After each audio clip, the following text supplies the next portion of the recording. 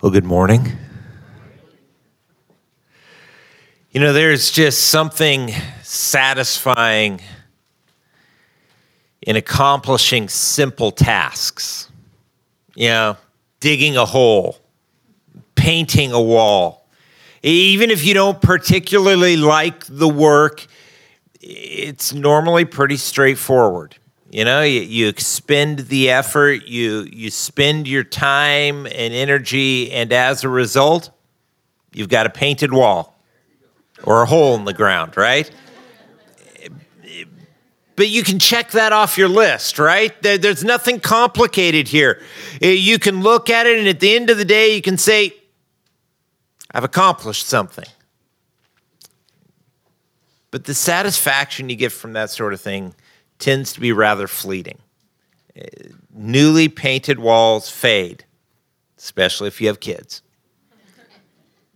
Holes get filled in, even when you didn't want them to. And really, deep down, you and I, we realize that it's just a wall. It's just a hole. In the scope of eternity, really, those are nothing. You and I, we were made for greater things. We were made for something bigger, and we know it. We just know it. That's why so often we're dissatisfied with the stuff of this life. It just leaves us empty because we were created for something more. We were created to do things that matter.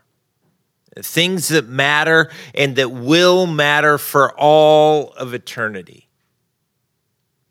God made us. He designed us to find fulfillment in himself. In Colossians 3:17, Paul tells us this, whatever you do in word or in deed, do everything in the name of the Lord Jesus, giving thanks to God the Father through him. So Scripture tells us that whatever we do, we're to do it all as service to God. Whatever it is that we spend our days doing, we're to do it as his agent. And so if you build things, you need to build them as if God has sent you to build them, because he has. And if you drive that truck, then you need to drive as if it is God who has sent you on an errand, because he has. Whatever it is that you do it as one who has been sent to do it by God Almighty. I guess that's going to mean that we work hard, because we're working for the Lord. I guess that's going to mean that we're going to seek with everything we have to do the best job that we can, whether or not anyone ever knows that we've done our best. But more than anything, what this is going to mean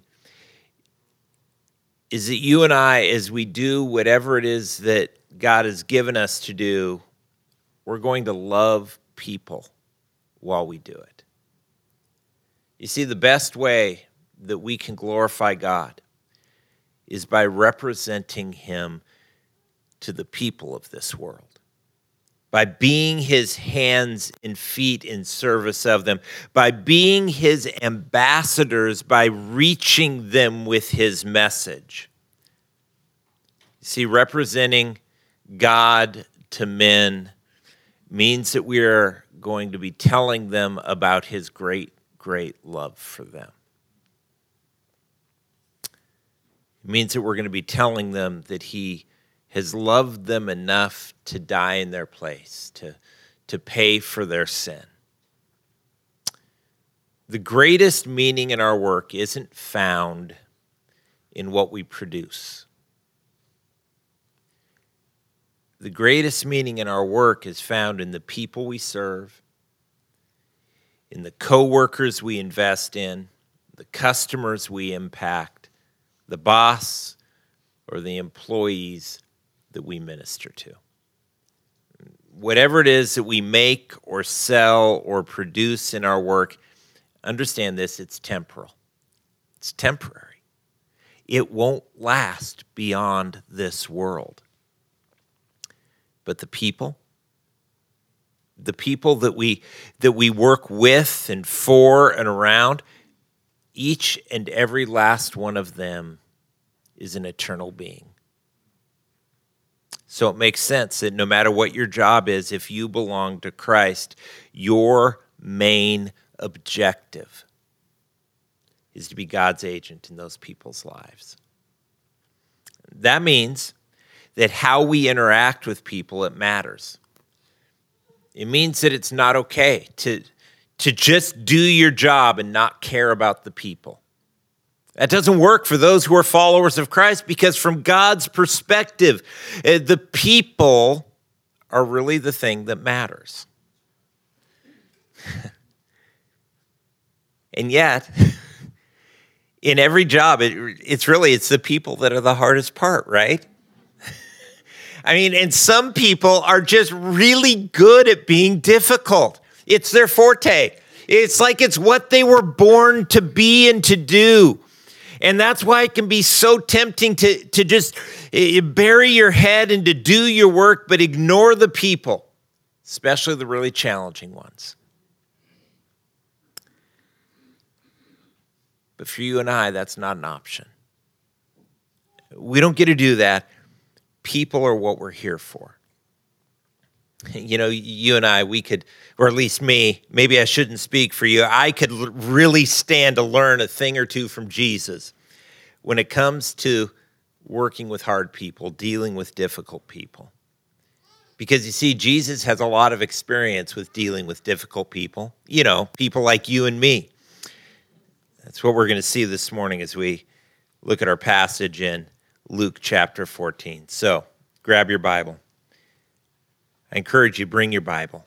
Bring your actual Bible. I mean, if you got a phone, there's no shame this morning, but bring an actual Bible and bring your Bible that you read so you can mark in it, so you can be familiar with it. Well, grab your Bible. That sermon was free. It was short, you know, that's okay. Luke 14, and we stand, I'll read, you follow along, you know the drill. Luke 14, beginning in verse 1, here's what Luke writes. One Sabbath, when he went in to eat at the house of one of the leading Pharisees, they were watching him closely. There in front of him was a man whose body was swollen with fluid. In response, Jesus asked the law experts and the Pharisees, is it lawful to heal on the Sabbath or not? But they kept silent. He took the man, healed him, and sent him away. And to them he said, which of you, whose son or ox falls into a well, will not immediately pull him out on the Sabbath day? They could find no answer to these things. Let's pray. Father, I pray this morning that we would hear what it is that Jesus says. God, that we would see the way he responded to the difficult people. And Lord, that we would learn, that we would embrace, we would choose not to follow the way of our flesh, but the way of your Spirit, that we might represent you, not only to the pleasant and pleasing people in our lives, but to those who are difficult. Work in this time, Lord. Convict, encourage, strengthen, equip. We give this time to you in Jesus' name. Amen. You can be seated. All through the Gospels, we get to watch Jesus interacting with the religious leaders, the scribes, the Sadducees, the Pharisees. I mean, those guys, they are always harassing Jesus. They're always criticizing him. They're always finding fault with Jesus' disciples. Truly, they stood for everything that Jesus opposed. I mean, these guys, they were all about legalism, but Jesus was about grace. They were all about condemnation. Jesus was all about redemption. They were all about assigning guilt. Jesus was all about granting forgiveness. Even worse, these guys misrepresented God. Their ways drove people away from the Lord. And yet, rather surprisingly, Jesus continues to interact with them.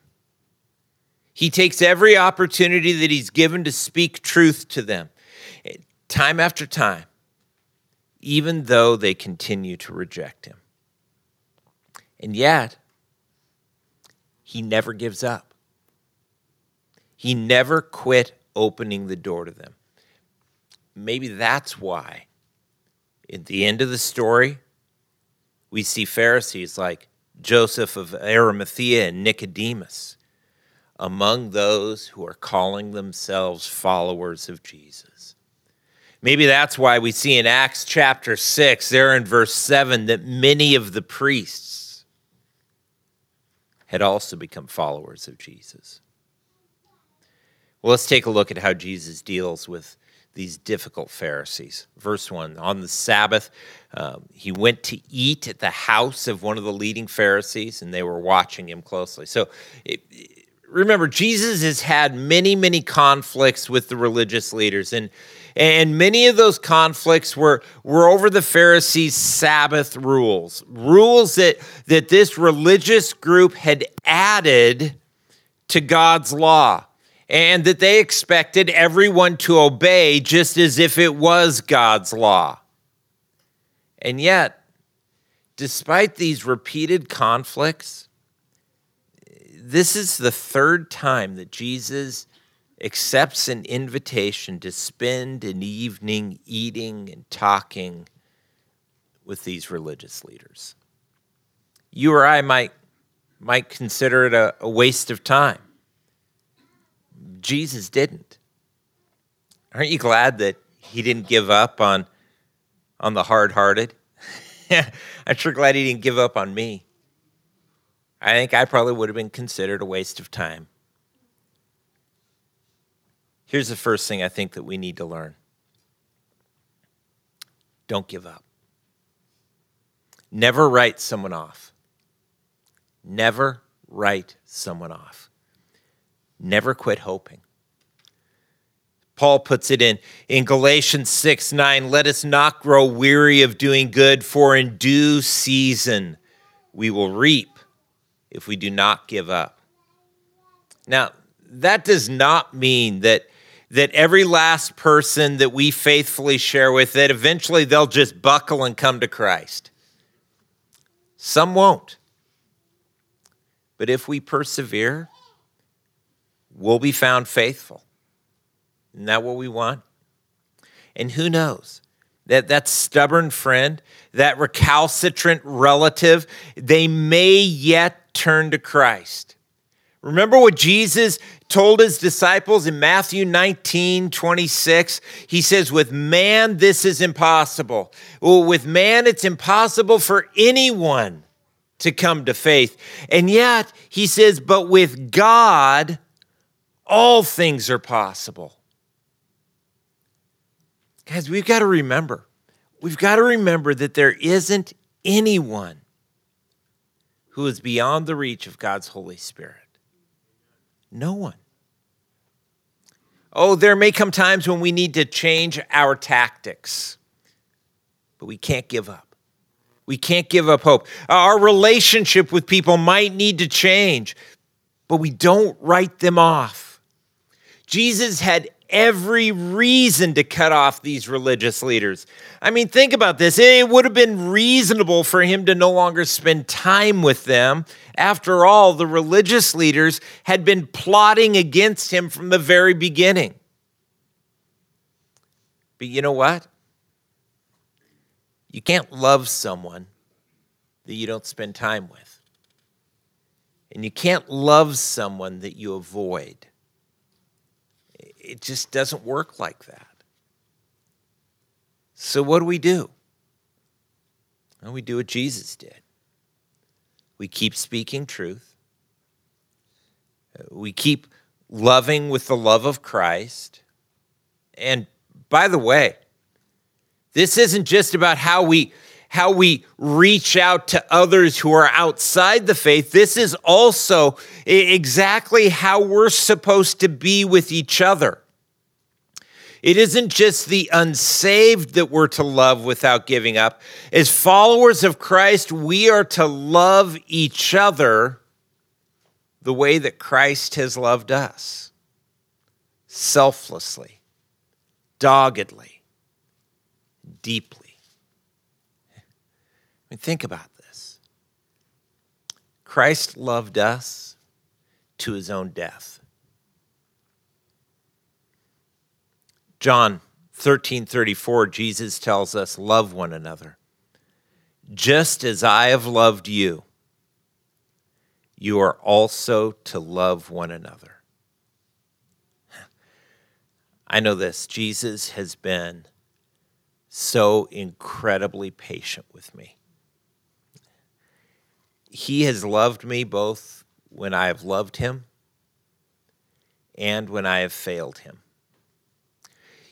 He has loved me enough to be tender with me and to be blunt with me. And he always wants and he always pursues not that which is easiest, not that which is most pleasant, but that which is best for me.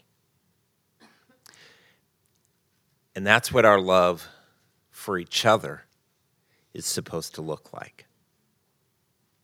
Now, if you think you can do that, you're stinking delusional. There is no way you're going to be able to do that. The only way that we can love like that is if we allow the Lord to love us thoroughly, so thoroughly, that his love overflows us and flows through us to others. Right? 1 John chapter 4, verse 19. That's our only hope. That's our only hope. John tells us there, we love because he first loved us. Really, what's going on there is that we are letting him love others through us. That's why Jesus kept having dinner with the Pharisees, to love them. And there they are at dinner. Look at verse 2. There in front of him was a man whose body was swollen with fluid. So edema, the medical term for this condition, it honestly is just not all that terribly serious. It is not often chronic, and it usually resolves itself on its own. I point this out only to underscore the fact that Jesus did not have to heal this guy. He didn't have to. In fact, he could have healed him the next day or the day after that, or he could have just left him alone. But he didn't. He didn't. Jesus healed him then and there. And here's why. Look at verse 3. In response, Jesus asked the law experts and the Pharisees, is it lawful to heal on the Sabbath or not? Now, it's odd, isn't it, that Luke says here in response, because no one said anything. In response to what, Luke? Exactly what is Jesus responding to? Well, he's responding to the situation. He's responding to the situation that it's the Sabbath, that he's with a bunch of Pharisees, and that there's a man whose suffering could be decreased. Now, in the past, the Pharisees had complained when Jesus had healed someone on the Sabbath. not because they had rules against it. I mean, there were no rules about miraculous healings. They had rules about all sorts of things. They had rules about giving medicine on the Sabbath. Sometimes that was allowed, sometimes it wasn't. But you see, they didn't like Jesus. They didn't like Jesus, and so they didn't like anything that he did. And so despite their lack of a divine command or even of a religious rule, they condemned Jesus for healing, and they condemned the people for being healed.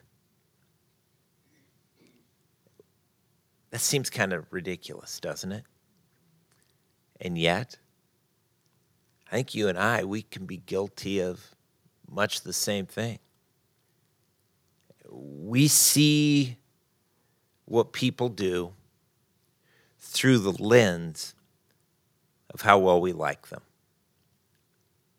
Our favorites, they can do no wrong, or they at least get the benefit of the doubt. Certain others, they can't do anything right. It really doesn't matter what they do, we'll find something wrong with it. You and I, we should remember that God doesn't care for partiality. He doesn't like injustice. He wants honest scales both in commerce and in how we deal with each other. I love what the Lord says in Zechariah 7. There through the prophet Zechariah, he says this, the Lord of armies says this, make fair decisions. Come on, let's just treat them the same. The people we like, the people that we don't find it very easy to like. He says, show faithful love and compassion to one another. Be fair, show love, show compassion. Man, if we were to just simply commit to that, think how radically it would transform our families, our church, our community. So Jesus asks, he asks the question, is it lawful to heal on the Sabbath or not? And verse 4, they keep silent. Well, why would they keep silent? Well, because there was nothing in God's law about healing on the Sabbath. Absolutely nothing. In fact, the law only gives a rather general command there in Exodus 20. There the Lord God commands this. He says, remember the Sabbath day to keep it holy. You are to labor 6 days and do all your work, but on the seventh day is a Sabbath to the Lord your God. You must not do any work. So God, he required of his people, of the Jews, to keep the seventh day, Saturday, holy. To do their work the other 6 days of the week, but not on that day. And the Pharisees seeking to try to define that more, they had made Sabbath rules that expanded upon what God had said. They made all sorts of rules, covering everything from picking your nose, which on the Sabbath was a no-no, to talking about just how far it was you were allowed to walk. I love watching her translate picking your nose. It makes me want to say picking your nose over and over again, but that would be juvenile, so I'm not going there.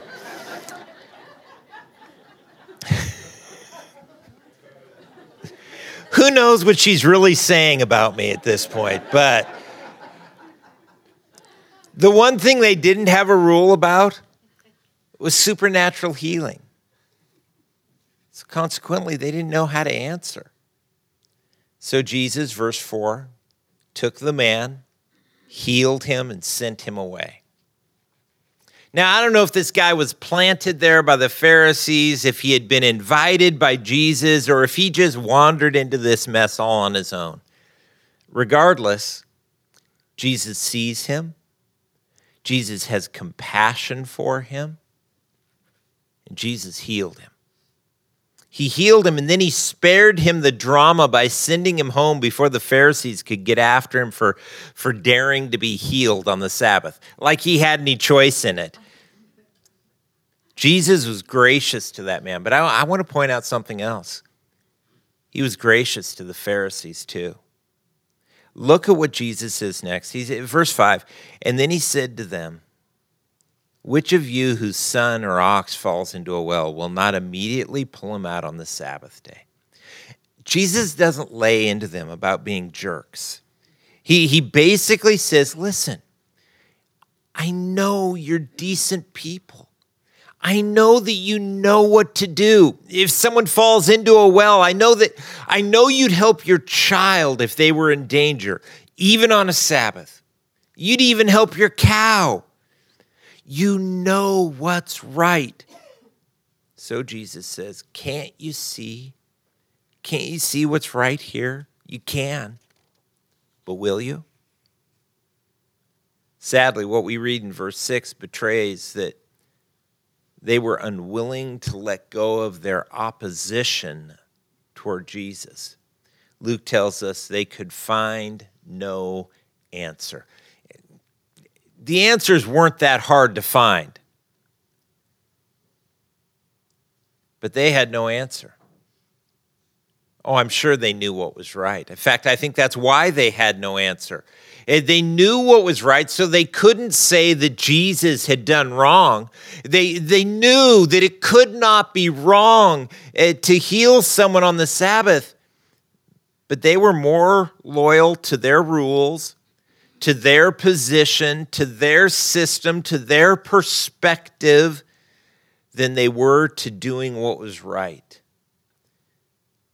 And so they would not say that Jesus was right. That left them with no answer. Here's what I find most amazing in this whole thing. Even then, Jesus didn't write them off. Even then. Hey, we're going to see in the coming weeks that Jesus stays for the rest of the dinner party. He gives them his time and his effort and his heart. He speaks truth to them as long as they will listen. He doesn't give up. He doesn't write them off. It is a very good thing for you and for me to be reminded of just how patient and how kind and how gracious Jesus has been with us. It's good to remember that, isn't it? And it's good for us to be reminded that what God wants from us isn't perfect obedience to a conglomeration of rules and regulations, but rather what he wants for us are lives that are ruled by an overwhelming love for him. Lives that overflow with his graciousness, with his gracious love to those all around us. That his graciousness towards us, his love for us, that it overflows us and floods out from us, that we might be just overwhelmingly, ridiculously gracious and loving with those that we're near. And it's good for us to be reminded, especially when we're dealing with difficult people, that we're not to give up. We're not to quit. Hey, Jesus didn't quit on us. And like Jesus, we need to keep giving them opportunity, even when we don't want to. We've got to give them opportunity to choose, to respond, to grow. You've not arrived yet, have you? I know I haven't. I know there are a lot of moments where I think, man, I really need to grow up soon. I need to give that grace to others around me as well. And like Jesus, I need to look for the good to affirm, even when it's tiny. Even when, like Jesus, it's like, okay, you guys can't get past healing this guy on the Sabbath, but you'd at least help your son? No? A cow? Something? There's some good here to find to encourage them in. And certainly we need to remember that when God's involved, anything can happen because nothing is impossible. Let's pray. Father, I thank you for your word. I thank you did not give up on us. And Father, I pray that we would become so flooded, so overwhelmed, so absolutely inundated with your grace, your graciousness, your love for us, your mercy, your long-suffering, that would become our character as we interact with those around us. God, I pray that as your ambassadors, as your representatives here, we would represent you well. And we would offer your love and your kindness to a world that so desperately needs it. Overwhelm us with it, Lord. Flood us with it. We might be able to share it with others. We pray it all in Jesus' name. Amen.